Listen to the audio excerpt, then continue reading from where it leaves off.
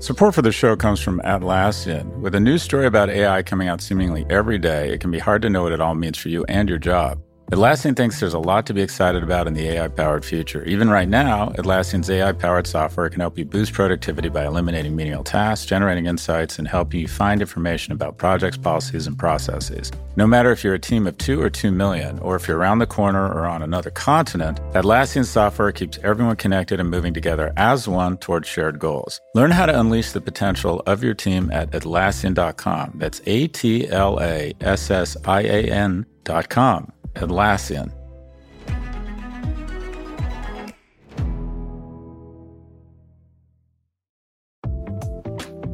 Support for this show comes from Mercury. There's an art to making the complex feel simple. Everything should be in sync, so even the smallest part serves a bigger purpose. Simplicity can transform your business operations. That's why Mercury powers your financial workflows from the bank account, so ambitious companies have the precision, control, and focus they need to perform at their best. Apply in minutes at Mercury.com.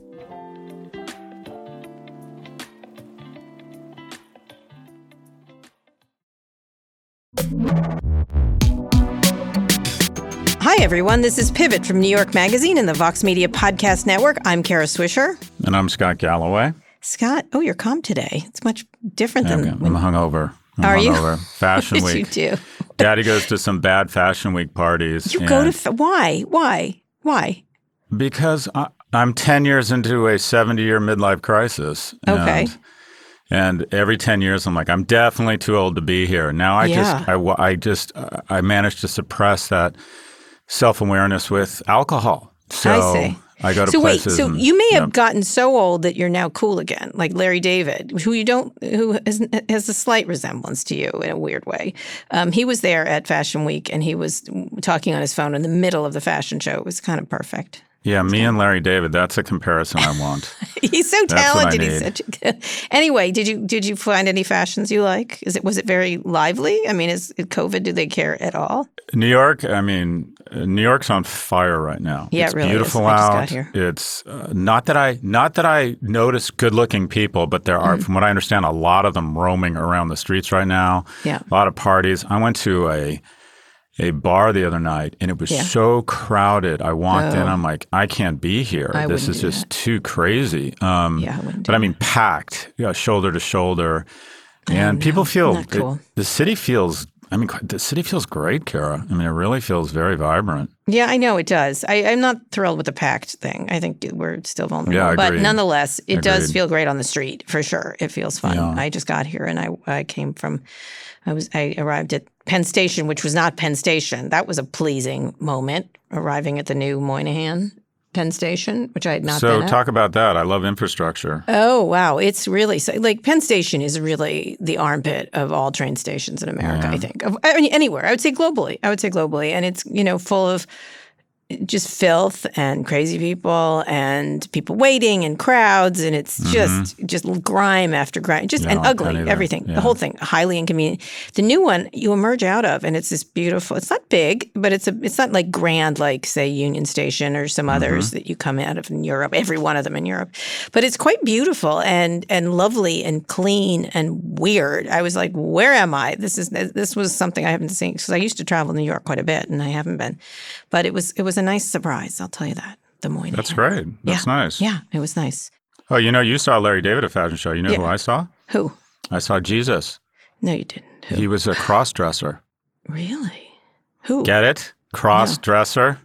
No, I don't. Oh my God, that's a terrible joke. Oh my God. Awful. That's why I'm here, for terrible jokes. You know what? We're taping on National Bald Day, just so you know. The staff just informed me. National Bald Day? Yeah.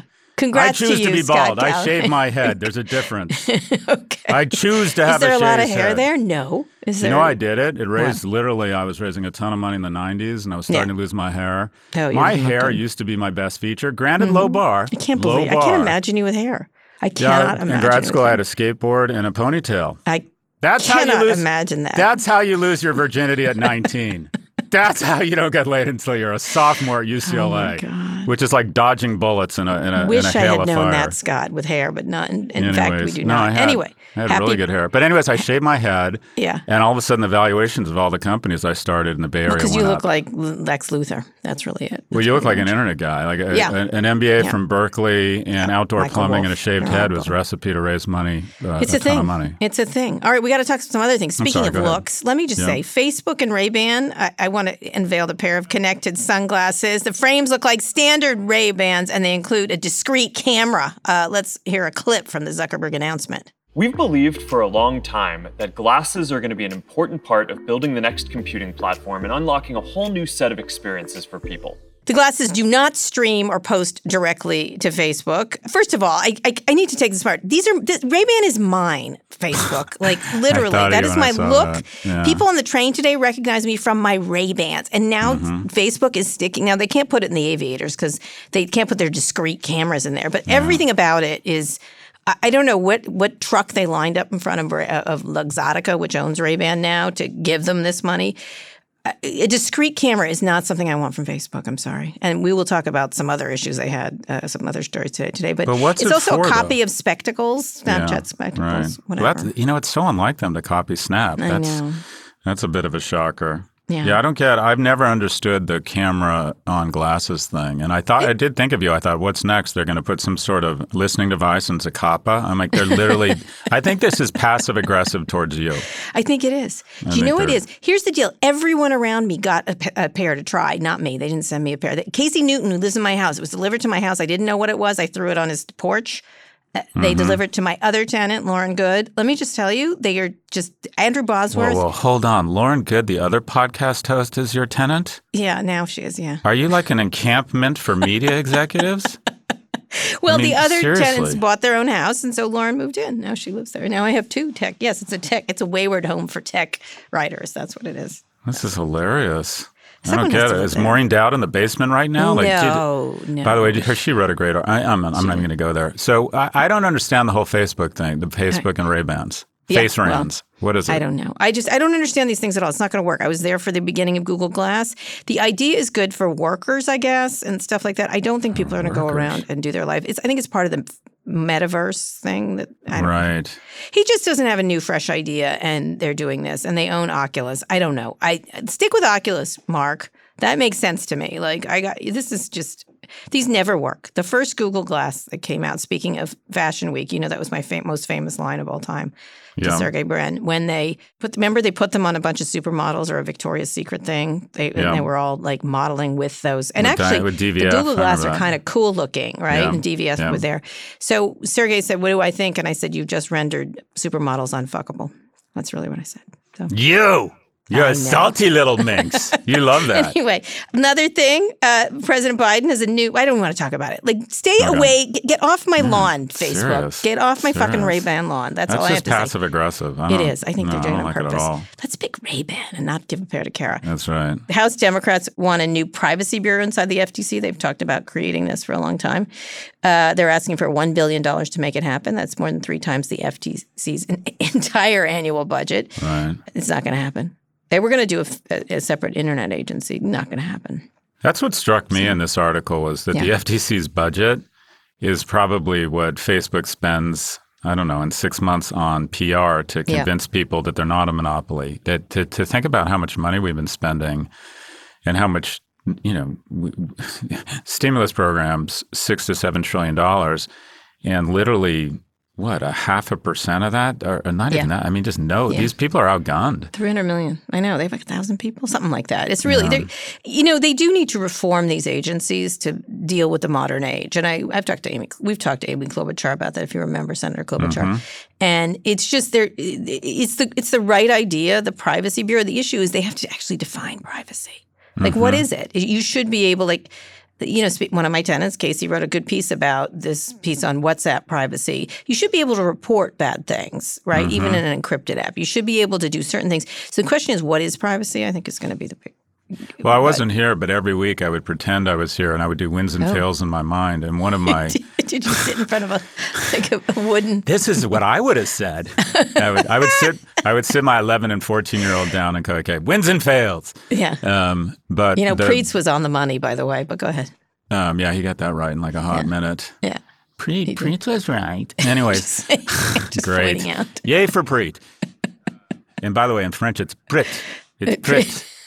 Why does he encroach on so excited to see the the two of them genius, which is together. the informable first marginal line of the dog? Anyway, I'm so excited to see you together. We're going to take a picture. I love Preet. Anyways, the Apple, the biggest fail I thought from a brand standpoint was this Apple hashtag mirroring that went phishing on your phone when they positioned their brand around privacy. I was critical of a move when you have someone who's shot 17 people, a terrorist, and that you get a court order, I believe, that Apple should open the phone. And then Apple does a 180 and says, we're going to go onto the client without your permission. It's very complex. And start uploading images. Well, no, that's not exactly what's working, but it's but weren't they going to cross-reference images no, on your phone? they've got to have 30 instances of it. Then it doesn't go. It goes to a moderator. I had Ashton Kutcher and Julie Cordua on Sway, and we. I'm sorry, you're saying that for credibility? No, but they have Thorn. What does no, Ashton they run think? Thorn. No, they run Really? Thorn. This is a big agency. What does John Cryer think of antitrust? No, he has Thorn. Thorn is a big deal in this area. It's been around for 10 years. In any case. Anyways, look, you're more knowledgeable than your woman but you're on the right. street. It's a bad look. It's a bad look. But not only was it a bad look, it's contrary to this whole, which I think was a brilliant positioning around privacy as a basic human right. And then you know what the best brand move of the month was? I'm going off script here.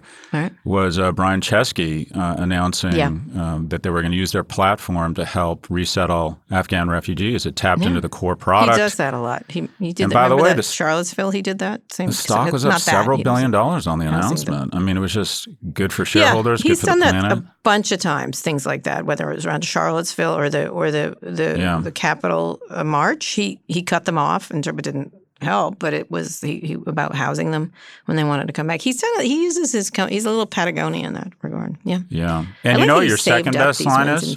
What? Speaking about privacy, the second best line, just close second to making models unfuckable, is when you said that people should.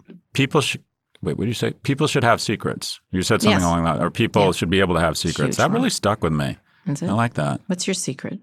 Oh, gosh, we're going to need a bigger boat. Okay. All right. We have to get to our big stories, but I just want to say SpaceX is launching its first ever all-civilian mission to space. The 4-person crew will orbit the Earth for 3 days. The mission is funded by tech billionaire Jared Isaacman.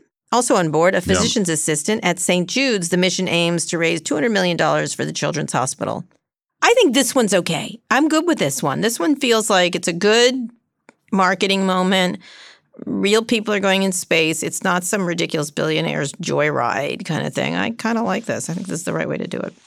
Well, I would describe Virgin Galactic as being brand or marketing driven. Blue Origin being, quite frankly, ego driven. It's one guy who's decided to play with his rocket. I think SpaceX is engineering driven, and he is better managed. And look at the difference between the SpaceX and Blue Origin. Yeah, they're orbiting the Earth. Yeah. These guys shot up to the Klarman line, big fucking deal, basically going twice as high as a private plane. Is that true? Anyways, about 60 miles up. Is it 60 miles or 60 kilometers? Anyways, this thing is actually going into orbit. Near orbit and orbiting the Earth 3 times. Yeah. I mean, this is kind of the real deal. It is. These things make me very nervous. I don't think people appreciate how dangerous space travel is. I mean, the term space means that there are billions of particles in every square meter in our atmosphere. No, space wants to kill you. That's exactly right. Not only does space want to kill all organisms, space doesn't want to let any material survive. No, nothing. Things degrade, things decompose. So all of this, whenever they get off the launch pad, because you're basically taking several hundred megatons of a flammable fluid and pointing people and saying, okay, hold on. And then I mean, you just hold your breath because it's very dangerous. Let's hope that's not what happens here. But if it doesn't, I think this is the way to do it, stuff like this. Real people orbiting the Earth, raising money, getting people interested in the technology seems like a good way to spend money in that, rather than just doing a woohoo fly over the world. I just find that irritating. Anyway. Yeah, agreed. All right, on to our first big story. Apple is expected to reveal a new iPhone today, but the biggest update may be in its App Store. That's because of a ruling in the Epic versus Apple lawsuit, which came down in Apple's favor with one big exception. A judge ruled that Apple does not have to reduce the fees it charges developers in its app stores. It's currently from 15 to 30%. Fortnite, Epic's game maker, remains banned from the App Store. However, because they broke their contract, the judge allowed the developers can use the non-App Store payments to get around the Apple Store fees. That's a big change. It's a big win. Epic still filed an appeal because it didn't declare Apple a monopolist, et cetera, et cetera. It's a really interesting ruling. And to me, Apple did win because they were going in this direction anyway with their previous settlement the week before. And Mark Gurman, who writes really well about Apple, was like, look, it's not that much money for them. They were going in this direction anyway. And most people will probably still pick Apple as the payment system. So what do you think about this? Mark Gurman. So let me guess. He's your dog walker. No. Anyways. Not yet. Look, this was an interesting case of the media deciding, wouldn't it be more interesting to say epic fail for Apple, right? And the reality was it was probably more of a win for Apple. And it distills down to what a lot of antitrust lawyers on both sides of the issue will say, and that being a monopoly isn't illegal. It's abusing monopoly power. And what they've said is, okay, my understanding of the ruling is the judge has basically said, you've invested a lot, you've done a good job, people get utility from this, consumers clearly love it, they don't feel angry that they have to wait for someone to come install their cable between the hours of 1 and 5 and 3 months because you have a regulated monopoly. But what they've said is it's monopoly abuse. You can continue to charge 30%. You can continue to have somewhere between 55 and 85% market share, depending on how you calculate it. But what you can't do is that when someone's downloaded the app, then decide that all tail activity within the app you get a commission on. They saw that as monopoly abuse. So I thought it was more of a win for Apple, if you will, than for the judge. Epic. I actually did think the judge did a good job. It seemed like she sort of cut the baby a little bit, kind of thing. Yeah, split the baby 100%. And I think she was very deft in doing it, but she definitely didn't go far. She didn't want to lose on appeal, obviously. Now, Epic is appealing this, and it's going to keep going upwards. But I feel like Apple was going to give on this. I think Gurman is right that people will probably use Apple's. It's a couple billion in there. They don't care. They make so much money everywhere else, including the new iPhone, presumably. So it's an interesting. It could have been. They missed a really tough ruling. They did not get the tough ruling that maybe many people think they deserve, which I think was interesting. Have you heard anything about the new iPhone or what it's supposed to do? No, I don't. I haven't looked at it at all. I usually go to Apple events. I used to go to Apple events, but no more. They're all virtual. And I think they like it that way. They were so cool when Jobs was doing them. They honestly were. They were fun. It was sort of like a Trump rally, but for tech reporters, I guess. Anyway, I don't know. It'll probably have a better camera. It'll probably be sleeker. Who knows? Something like that. I found an iPhone, and I just want to say to the original owner to please stop calling my new phone. I will probably get it because I'm on that every year you get a new iPhone thing. I'll probably get it. Yeah, right. I like my iPhone. Smell you with the new iPhone. Smell me. Last thing, aside from this, I think Epic's probably not going to win on appeal. But, they've got a really good lawyer. There's a woman named Christine Barney who works for them. But I think I think Apple's not the focus of – I think Apple's moved enough that they're assuaging some of their critics. We'll see. They're not the easiest nut to crack compared to a lot of the others. That's all. So South Korea did, though, pass law essentially banning Apple's and Google's monopoly on App Store payments. This was the law that people were worried about, and that the Apple and Google tried to get the Biden administration to move in on, and they didn't. So this law essentially forces them to use payments. So they're going to have to just do this. This is my feeling. But it also kind of highlights that these rulings. They're going to have to change the law if we do in fact believe that big tech's power has become bad for the economy and bad for job growth, and I think there's a lot of evidence of that. You're probably going to have a fundamental shift in antitrust laws because as they're interpreted now, it's going to be very difficult for Lena Khan or they can. I just hope the FTC and the DOJ doesn't become like the Los Angeles Rams in the 80s when Joe Namath is literally almost in a wheelchair. We decide to draft him or we take David Beckham to the LA Galaxy. It's like we don't need kind of these formally important and impressive. We need people to come there and actually get shit done. And so you don't want a dream team that then loses to Croatia in the semifinals of the Olympics. I don't know where I got that. But anyways. In any case, you're right. So they've got to be very careful. Like I said about MGM last week, they should not be pursuing cases that are not going to be winning cases. They have to have winning cases, is what you're saying. Yeah, it's true. So we need to take a break. And then when we come back, we'll discuss a new story about Facebook. Not flattering. I know you're surprised. And we'll talk to a friend of Pivot about the California recall, which is today. Fox Creative. This is advertiser content from Atlassian. One of our customers who produces pizza at a very large scale all across the world. Believe it or not, they use AI to review the quality of the pizzas that are created. That goes through a workflow that scans the images of the pizzas and makes sure they visually look like what they should. So it's pretty cool. That's Sharif Mansour, Atlassian's head of AI. Sharif thinks there's a lot for companies to be excited about on the AI-generated horizon, spanning everything from making pizza to producing podcasts like the one you're listening to now. There'll be far more jobs created on the other side of this revolution. Instead of a world of less, Sharif envisions an AI-powered world of more. In everyone's day job, they're moving from doing the thing to often being an architect of the thing. It unleashes the potential of every human. And I think we can go from a world where few people have access to a high level of intelligence to a lot more people having access to this information. AI is really giving everyone on the planet more resources to do great things. And I'm very optimistic about that opportunity that lies ahead. Transform teamwork with the power of AI-human collaboration. Start using Atlassian Intelligence for your Atlassian products like Jira and Confluence now. Learn more at Atlassian.com. That's ATLASSIAN.com.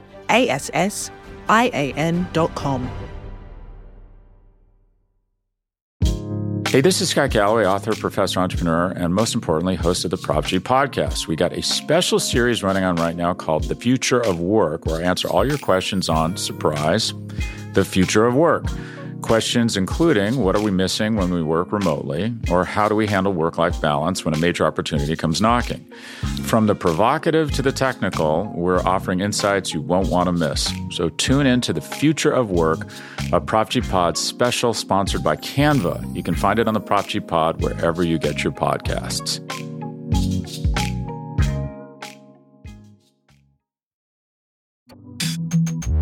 Scott, we're back with our second big story. Even as Facebook claims to clamp down on harmful speech, it carves out exceptions for millions of celebrities, politicians, and other public figures. That's according to a new report from the Wall Street Journal. It's a really terrific story. Documents reviewed by the Journal detail the use of quality control system called XCheck, where VIP users are whitelisted, exempt from the usual rules. XCheck includes at least 5.8 million users and has various elite tiers. In an internal review from 2019 found that, quote, we are not actually doing what we say we do publicly, and that, quote, these people can violate our standards without any consequences. Facebook seems to have misled its own oversight board in describing the system. What a shock, saying that it was used in, quote, a small number of decisions. Oh, this comes as a shock to me. I don't know about you. Yeah, this is just, I'm shocked, Kara. I'm shocked. It's like the Melania thing. She was asked to tweet to stop the attack on the Capitol, and she said no. This is a new book by Stephanie Grisham. I mean, like, I'm shocked by this once Melania? again. So, it's a story that Stephanie Grisham, who was her press secretary, has written a book, and in it, she said she texted Melania, we need to tweet something about the attack on the Capitol, and she said no. She wouldn't want to do that to stop the attack. Anyway, in some ways we knew this. Facebook let Trump out of a lot, speaking of Melania, Trump out of a lot of things that other people couldn't, just labeled it misinformation and when it was kind of forced to. But the post stayed up. Facebook says the system is designed to protect VIPs from having their posts mistakenly deleted or hidden. So what do we do here? I mean, look, this system is untenable. That's the only thing I could think about when I was like thinking. I just thought it is. I actually think Facebook should be elevating and deprioritizing certain individuals. I don't think. I think they don't want to do that. Well, they are doing it. They had their fallback position is we want to give voice to the unheard, and we want to give everyone a platform such that they could let really damaging, noxious content run unfettered, because a lot of that content inspires engagement. But they have been editing. They have been making these kind of judgment calls. So that's fine. But and I think they should be making those judgment calls, but they also have to accept responsibility for the editorial voice that they're shaping and putting out. And that editorial voice has been one of the most damaging propaganda voices in history. So Trump's brought this all into sharp relief. They were sort of wandering around doing this forever, and Trump became the test case. I like that. Yeah. Good stuff. Yeah. Good stuff. But is that sharp relief unfuckable now? Jesus Christ, I brought it into sharp relief. You're on a roll I think today. this company is and has always been that way. But Yeah, nonetheless, not as people. Performing like Not as crazy. people. I'm talking about a company. I think that this is, one of the problems with Facebook is it just piles on, that they lie to the public or they say one thing. The other thing is the author wrote me back and he's like, Jeff Horowitz, and he says, well, one thing, I didn't know it was this bad. And two, that they wrote it all down. And I wrote back to him, welcome to the Thunder Zone, with a picture of Tina Turner, obviously. Mm-hmm. And then I said, they write it down because they don't think there's anything wrong with it. And they're proud of it even. And then every now and then one person who sort of leaves the building every now and then is like, just a second here, this could be problematic. And so it goes to this idea of that they don't like any dissent within this company. They don't have anyone in that room being an irritant to whatever. They're all like they're in violent agreement with each other, the people that work there. So. Well, and this is the problem with groupthink. I'm on a board of a company, and they were talking about, choosing my words carefully here, a merger with other companies, and the controlling shareholder kind of busted into song why it was a good thing. And I didn't push back, but I wanted a discussion, and I highlighted the other issue. And the lead director called me and said that didn't land well. It's important we get along. And I'm like, boss, the thing that Enron's board and Theranos' board had in common was they all got along really well. And it's not our job to get along. Our job in a company and at a board and even among senior management meetings, and I hate it because I have a big ego, and I was on an editorial call this morning at Prop G, and someone said, Scott, that's fucking stupid. That makes no sense. And my ego gets all angry. But unlike Mark Zuckerberg, I recognize, a key part of crafting the right solution is evidence and respectful debate and conflict. And the thing about Facebook that they've always held true to is the moment they put anyone with any gravitas or backbone on the board, that person soon leaves. Yeah. And anytime they bring it's more to employees too. It's these employees. That's right. I had it. They acquire a company, and these amazing companies they acquire are clearly led by leaders who have a viewpoint and probably don't back down when Mark Zuckerberg says, we want to give voice to the unheard, or we promised we wouldn't use your data or make it interoperable with our other platforms, but we've decided to do that. And then when these guys push back or gals push back, before you know it, they've decided to leave. Yeah. So the key to Facebook is clearly like, all right, everybody try to figure out what Mark thinks and get there first. And that typically leads to very, very leads to bad places. It's just like the things they say, like we don't do this, and then they do it. Like, of course they do it, but they're actually proud of it, and they honestly don't think there's anything wrong with it. Like pointing out that the discrete cam is a problem. You should be like, it's interesting because on the Snapchat glasses, when I was talking to Evan Spiegel, he's like, we make it clear it's a camera so that people know they're being recorded. The Facebook one, you can't tell it is. There's a small white light on the glasses, and that's it. They think that's a good thing, like that people are possibly being photographed, taken of them, and they're being recorded. And that's the difference. Like literally, Evan Spiegel, like I made it big and yellow, and it looks like a camera. So it, right. And this is the same thing: is they don't think there's anything wrong with coddling these people and letting them do what they want, and then lying about it when someone says, "What?" Like, huh? Like, and I think their problem was Trump arrived, and Trump has sort of blown this company's everything that's happened to Facebook is related to Trump bad, like that we see the badness in it is related to Trump. But there's a bigger meta theme here around. I mean, the thing is, if you're going to screw up and violate people's privacy or weaponize the election, you don't want to do it once. You want to do it 1,000 times because we don't know where to look and what to focus on with Facebook. It's almost just become noise. It's become music in the background, their total disregard for the Commonwealth and their incredible competence to lie and then still put on a smiley face and to get on stage and act like we're proud of the progress we've made. It's like, Jesus Christ, what progress is that exactly? Yeah. But just as dangerously between COVID, between Trump, between all the shit with big tech, we're missing so many dumpster fires. It's like when the house is on fire, you can't focus on the plumbing. And I was even thinking about, I hope this Bitcoin introduction in El Salvador brings some focus to the new leadership in El Salvador, which is a 40-year-old who used to run a disco, which is slowly dismantling the democracy there. And I hope the best thing that could come out of El Salvador is Bitcoin, Scott. Well, I know, but let's talk about Bitcoin. That's what they want to talk about, as opposed to this guy slowly but surely dismantling any remnants of democracy in El Salvador. And there's just so many tragedies all over the world that we don't have the luxury of even focusing on anymore because it's such a shit show deservedly between the pandemic. But big tech has basically given, it's like the war on drugs made us more vulnerable to terrorism because we were doing stupid things like trying to track every, any inbound drugs into the nation. It just took valuable resources away from more pernicious threats. And I feel as if the same thing is happening with big tech, that Facebook has basically created cloud cover for every other company that wants to do bad shit.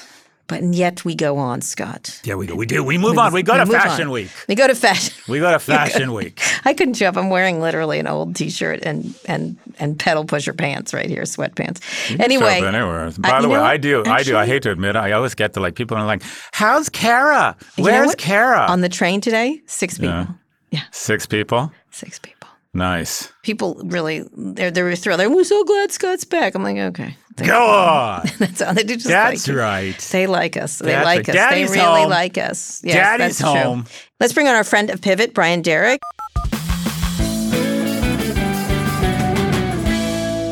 A political consultant who has worked for Lambda Legal and Senator Kirsten Gillibrand. His Instagram stories were chicken soup for the liberal soul around the 2020 election, where he dropped frequent civics lessons and soothing electoral updates. Hi, friends. It might seem really early to be talking about the midterms, but the organizing and fundraising that happens in the next 6 months will likely determine which seats are actually winnable 1 year from now. He continues to motivate voters at the local level on Instagram and through his platform Oath. So he joins us now to break down what's at stake in the California recall. This is very exciting. So Brian, welcome to Pivot. Well, thank you so much for having me on. So let's give us some quick background here. To explain the recall in 30 words or less. Why is this happening? Essentially, the recall is an effort by Republicans to remove Governor Gavin Newsom from office in California because he responded strongly to the pandemic and fought for basic public health measures. And Republicans have seen that as an opportunity to grow their base, fundraise in California, and try to recall him from office. He also did some dumb things, let's be clear. He did that dumb dinner, for example, at possibly the most elite restaurant in all of California. Yeah, I think there's definitely blame to go around. But the good news today is that he is very likely to survive this recall. All data that we have points to him coming out successful and going on to run again in 2022. That's right. There's another election. How much money has been spent here? So the governor has raised to date about $80 million for through both committees that he's been fundraising through, compared to his nearest opponent has raised about $13 million.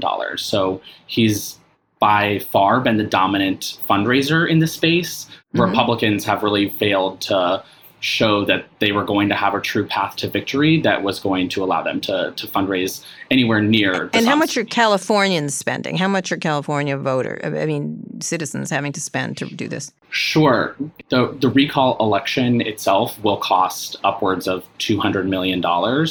And so there is a real cost associated with putting this on the ballot and asking all 58 counties of California to hold an election in the middle of a pandemic.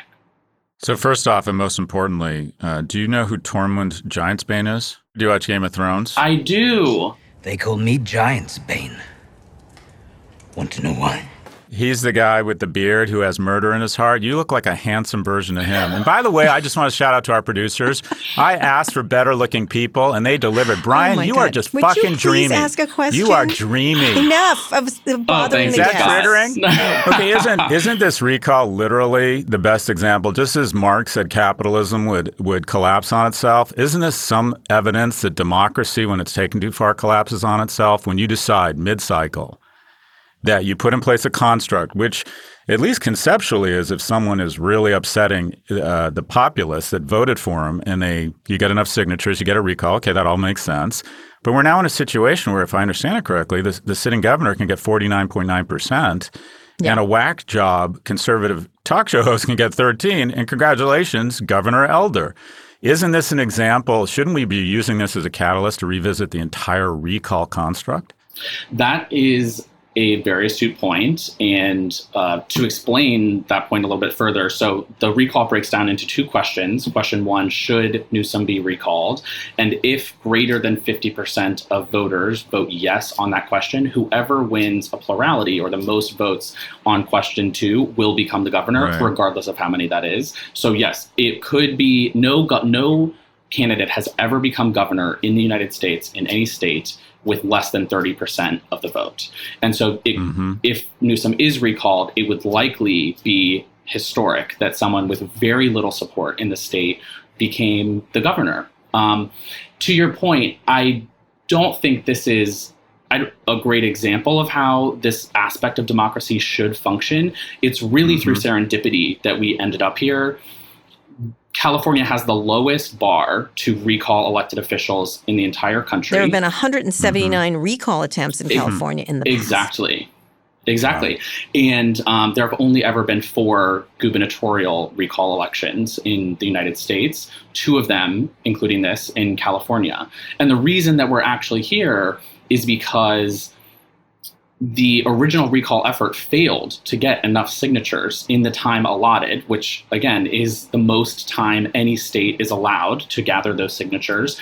But a judge extended for 4 months, gave them 4 more months to collect those signatures to make this recall happen. And so they only had 1 million of the approximately 1.5 million they needed by the original deadline, and needed an extra 4 months in order to get across the finish line. Yeah, the whole thing is just stinky. So what are the major differences between this recall and the Gray Davis recall, which did work, for putting Arnold Schwarzenegger in office? I would say the primary differences are the political landscape of California has shifted left. For the last 3 presidential elections, Democrats have won a greater and greater vote share of California votes. And now to the point that registered Democrats are outnumbering registered Republicans 2-1 in California. So if everyone were to go cast their ballot, it would not be a close election, which is why it's just about turnout. The other important difference between this and 2003 is that Newsom's approval rating is actually quite high. It definitely hit rough spots, especially after the missteps that we already mentioned. But his approval rating has consistently been over 50%, whereas I believe Gray Davis was in the 30s at the time that he was recalled. Yeah. Okay, Scott? Do you think there's a trend, or this will represent that the pendulum swung too far and there's an overcorrection, and we might come back from this notion that state legislatures can impeach a governor mid-cycle, that at some point you just say, well, we have elections for a reason. And if someone's unpopular, you get to vote for them in a maximum of 48 months. And usually it's, 2 years or less from now. Do you think we're going to move back to just saying, okay, elections are where we decide who does and does not deserve to be in office? Or are we going to continue to see this kind of, I'm showing my bias, nonsense? Have we hit peak mid-cycle weirdness? No. I hope so. No, says Kara. I hope so. That is why in many states there's a requirement that an elected official is convicted of a crime in order to be recalled. California does not have such a requirement. My hope is that this is the extent of people's short-sightedness with wanting their electeds to be immediately to face immediate accountability for any disagreement, that public policy disagreement that they have with them. Yeah, or say it's fraud, because there's been an uptick in the voter fraud narrative of Fox News in social media and stuff like that. So there are all sorts of reasons why the 2020 election, in my opinion, was full of shenanigans. And my fear is they're going to try that in this election right here in recall. Pay attention to the voter fraud going on in California, because it's going to have big consequences not only for that state, but for upcoming elections. They're doing this again. Like he's gonna win because of fraud. I think that is possibly the most consequential outcome of this election, assuming that Gavin Newsom stays in office, which I believe is very likely, is that Republicans have really consolidated around this narrative of voter fraud. Every election is a fraud. Everything they lose is a fraud. Exactly. And you hear them repeating it across Fox News. Donald Trump has chimed in multiple times about this election to say that it must be rigged. Larry Elder's doing it. If you look on his campaign website, already no results are out for this election. And already it says, and I quote, he's asking people to sign on to investigate and ameliorate the twisted results of this 2021 recall election. Good God. When we have no results. A lot of tech people involved in this. Chamath on one side and David Sachs, I think. They've gotten strangely quiet, haven't they? Like, yeah, fuck, no, he hasn't. Done. He's sending me answers to 4 questions I have tomorrow for my column. But Chamath is doing it, and then Reed Hastings is on the other side. Can you talk about this tech involvement? Because that's been funding. There's not a lot of money on that side, but there is tech money involved. And it was sort of started by them in a weird way. It felt like it was started by them. Absolutely. So I think it's important for people to know that there's no limit on the campaign contributions that are allowed to participate in this kind of election. And so you have donations of $1 million plus being made on both sides of the aisle.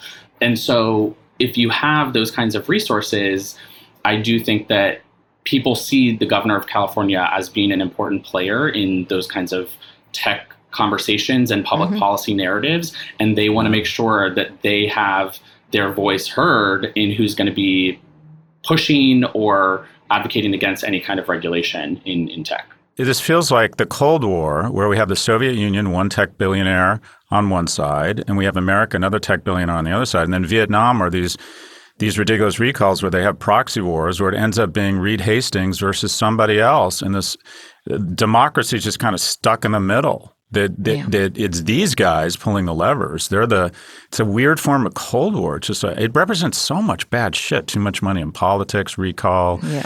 I'd love, Brian, you kind of swim in this stuff. I'd love to we have a part of the show where we do predictions. I would love for you to say, just kind of shoot from the hip on some predictions or thoughts around 2024 or what we are missing around politics, wherever you feel comfortable. Make some, it's like a civics lesson. Give us some stuff that you think is going to play out in the next couple of years. Absolutely. In the near term, I think we are likely to see, and I'm using air quotes here, a smoking gun come from the sham audit in Arizona, which Republicans have been dragging on for many months. And I see that completely changing the direction that Republicans take for both the 2022 midterms and the 2024 presidential election. A smoking gun that adds fuel to the flames of conspiracy? That will add a lot of fuel to the conspiracy fire. You already have some Republicans who are claiming some twisted kind of victory out of that audit that's been debunked many times. But I think that what we should expect is for Republicans to double down and triple down and to seek the rock bottom that seems to not exist in terms of questioning the legitimacy of our free and fair elections in order to boost their polling and fundraising numbers. Except when they win, and then it's not a problem, right? Is that correct? That is correct, but they don't seem to know when that is. I mean, for example, they continually question the validity of mail-in ballots, but of the 16 states that had more than 50% of voters cast their ballot by mail, Donald Trump won in 9 of them. And so they really don't seem to know when to quit, and a lot of it's not based in any kind of factual reality, but it is great for their fundraising numbers. Trump raised $280 million. Well, that's really the heart of it, isn't it? Right, exactly. That's the heart of it. Exactly. So let me ask you, when did you decide to run this civics class on Instagram and your local election resource platform? I got a question during the 2020 Democratic presidential primary from a friend about delegates and why there were thousands of these delegates and who are they and how does it work. And the simplest way I had to explain it to him was to draw it out. And so I did that on a whiteboard, made a video and sent it over. I also posted it online, and that was sort of how it all began. People really seemed to appreciate contextualizing what was happening in the news within our system of governance and the importance of the structure around what was happening. And so I continued to do that through both stories and posts and on my whiteboard, and tried to be as responsive as I could to people as they would submit more and more questions.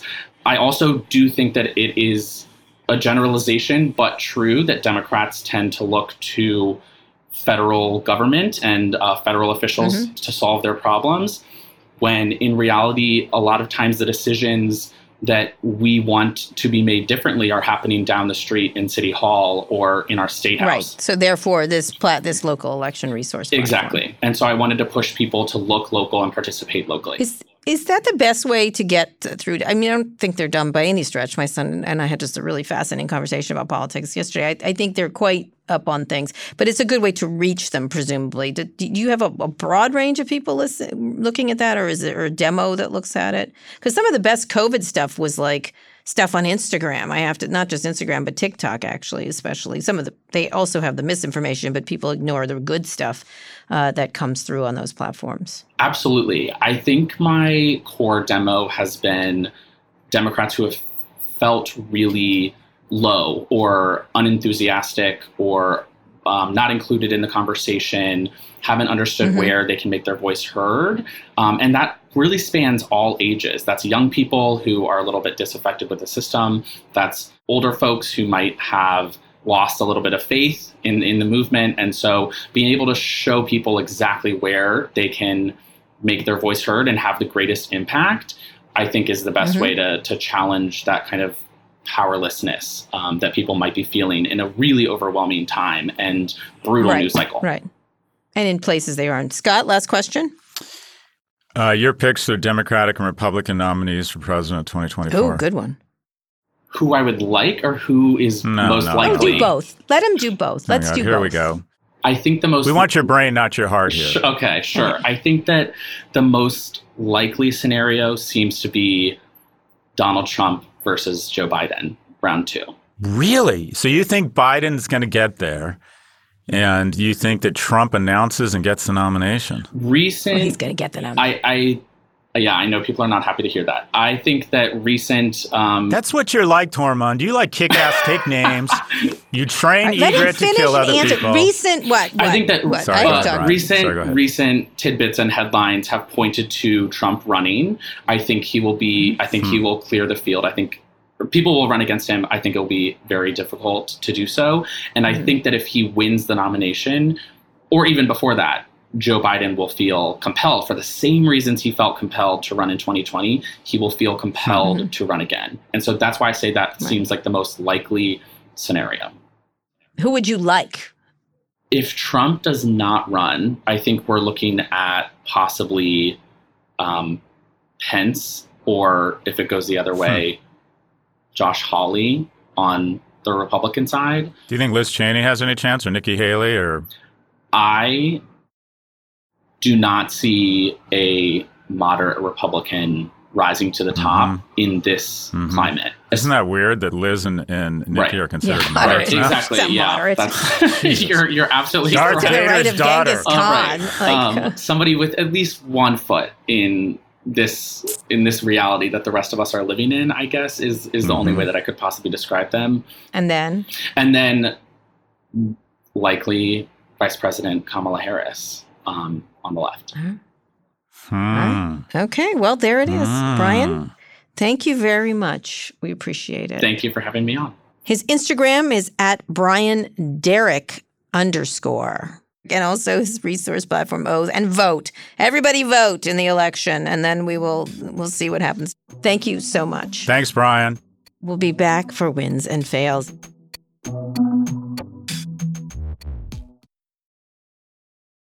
This episode is brought to you by Shopify.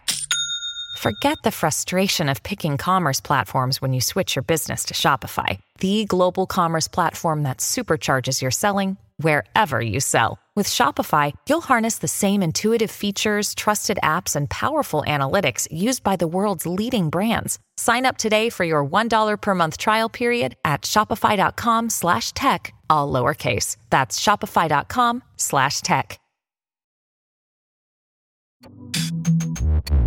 Okay, Scott, wins and fails. I'm going to start this.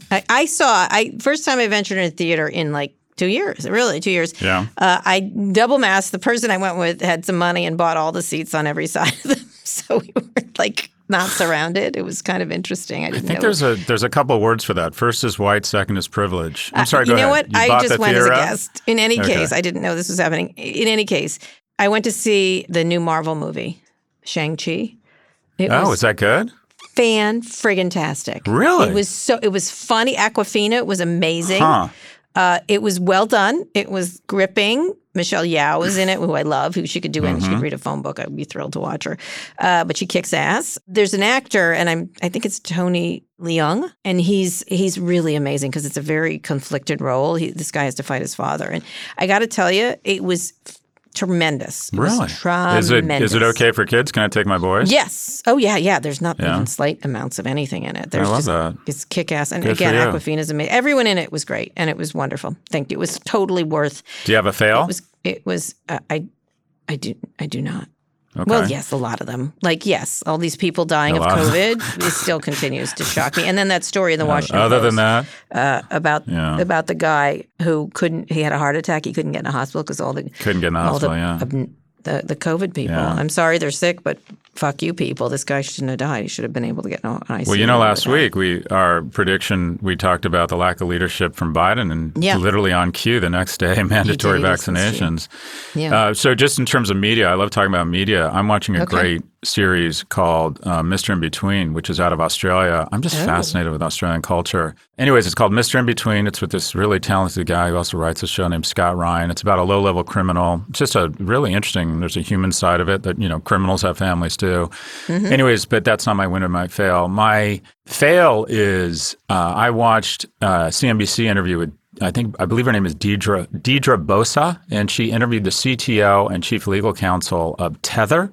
And as far as I can tell, and the part of my brain that should be able to understand cryptocurrency has clearly died because I still can't get my head wrapped around crypto. But essentially, Tether is sort of a money market fund where a lot of people who hold foreign currencies can't buy Bitcoin with their, Argentinian pesos. So they convert it to this stable coin called Tether. And it doesn't create a digital trail for, that triggers currency reserve restrictions or tax. A lot of people don't want a digital trail around their currency flows, or anyways, their capital flows.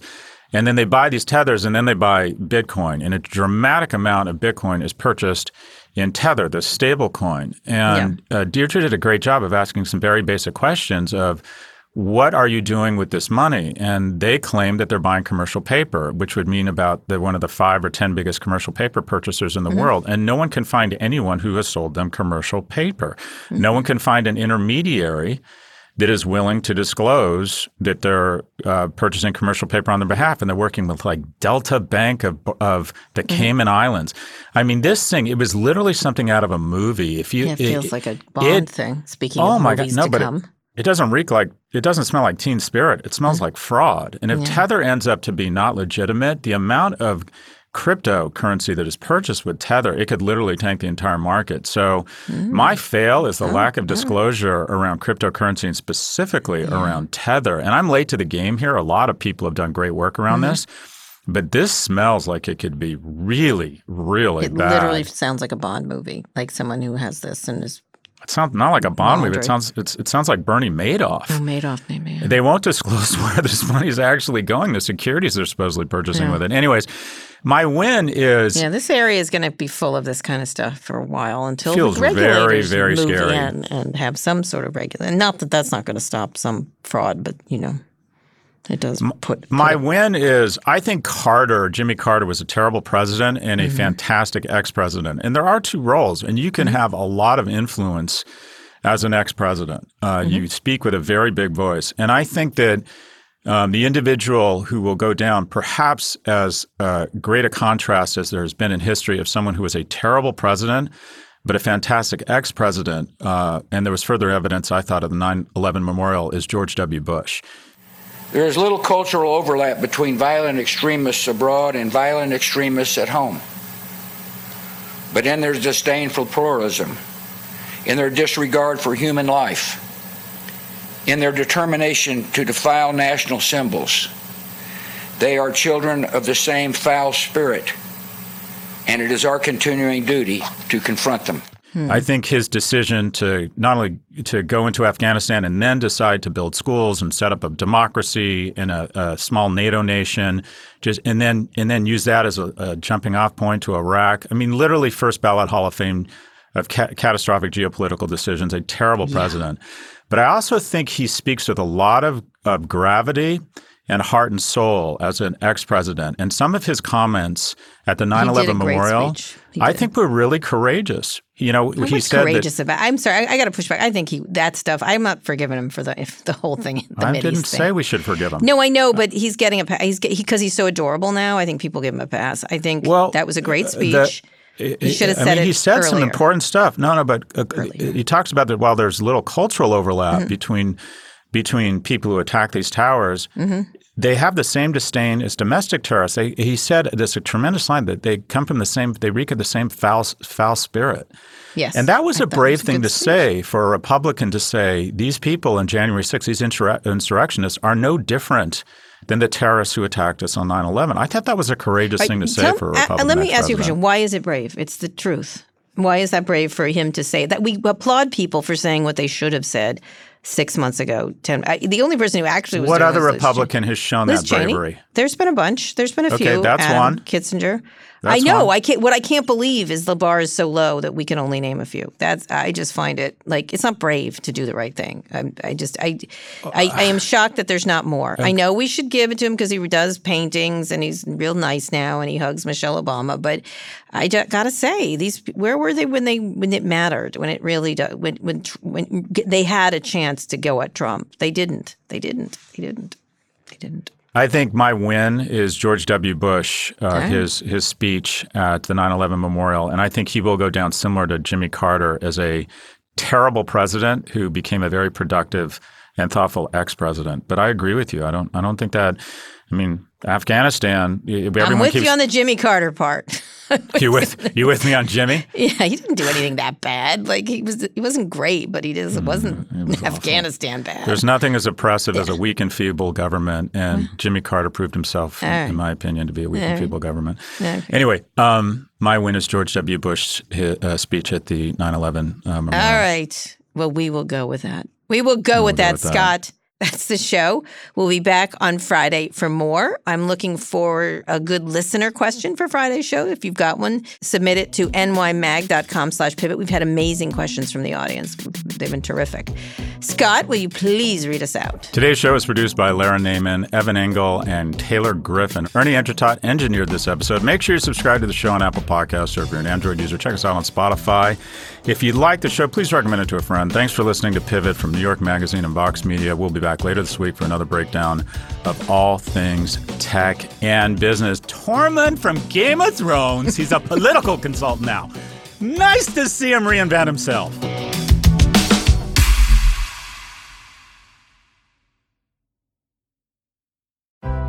Support for the show comes from Atlassian. Whether you're exploring space, making pizza, or producing a podcast like this one here, chances are your team is marching into the AI-generated horizon. Atlassian Intelligence is unleashing a new era of teamwork. You can use Atlassian's AI-powered products for everything from brainstorming ideas to finding information to summarizing huge documents, all by using normal, everyday language. Atlassian AI-powered software like Jira and Confluence help teams accomplish what would otherwise be impossible alone. Because individually we're great, but together we're so much better. Learn how you can transform teamwork with the power of AI at Atlassian.com. That's Atlassian.com. Atlassian.